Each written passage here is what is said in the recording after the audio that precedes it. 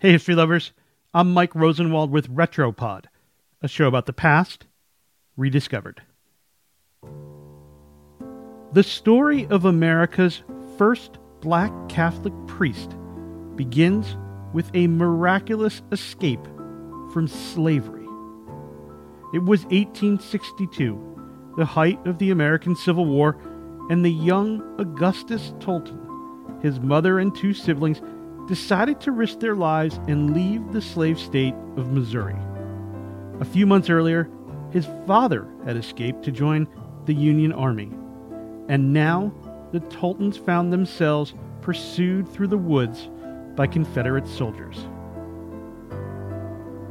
The harrowing moment is depicted in a new one-man play titled Tolton, From Slave to Priest. Played by actor Jim Coleman, Tolton recounted on stage what happened next. "We stayed hidden in the bushes, afraid to breathe," he said. "They dragged us out, but like angels coming down from heaven, we saw Union soldiers. They smuggled us into a dilapidated rowboat and pushed out into the mighty Mississippi River." Bullets whizzed over the family's head as the Confederates continued to fire as Tolton's mother rowed her children to safety. "With each stroke she prayed, 'Hail Mary, full of grace, the Lord is with thee,'" Coleman's character said in the play. Once they made it across the muddy river to safety in Illinois, Tolton's mother broke down into tears. Augustus Tolton was born in 1854. His parents had him baptized Catholic, the faith of the family who owned them. After finding their freedom in Illinois, they got directions to the small settlement of Quincy, where they settled and joined a Catholic church. Tolton's mother took him to a Catholic school and asked the priest to allow Tolton to study there. In an interview with the Post, Coleman said Tolton was welcomed into one of the Catholic schools, but was later kicked out because parishioners didn't want a Negro child in the school. Coleman said a priest named Father Peter McGirr was so impressed by Tolton's intelligence that he mentored him, teaching him Latin and Greek.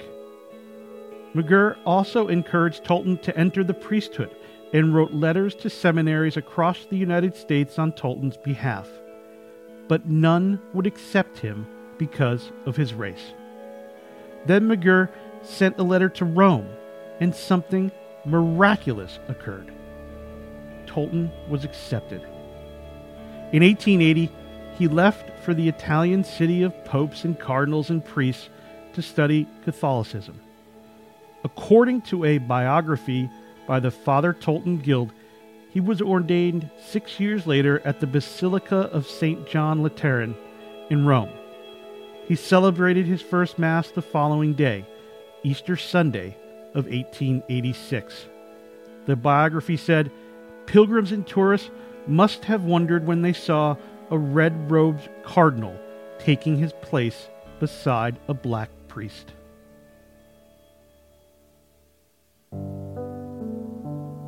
Tolton thought he would be sent as a missionary to Africa, but the Vatican ordered him to return to the United States.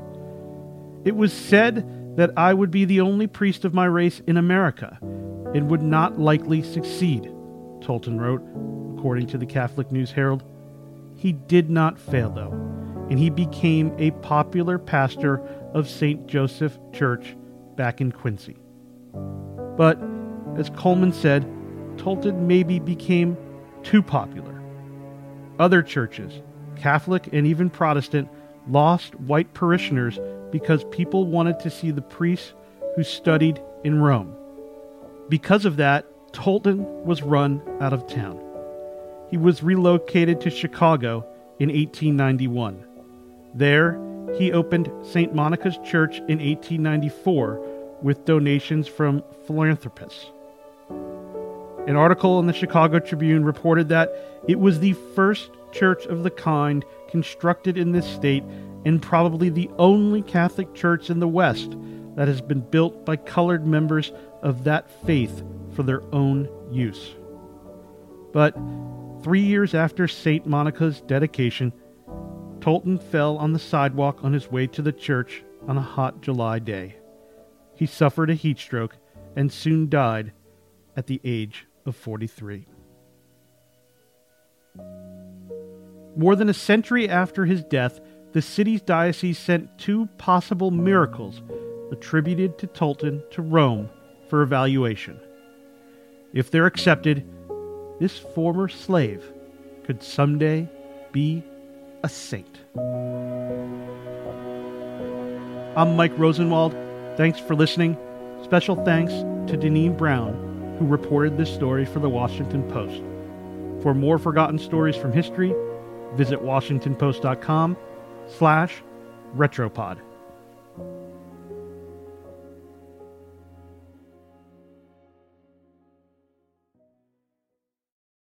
The Washington Post has a new daily podcast, Post Reports, hosted by me, Martine Powers.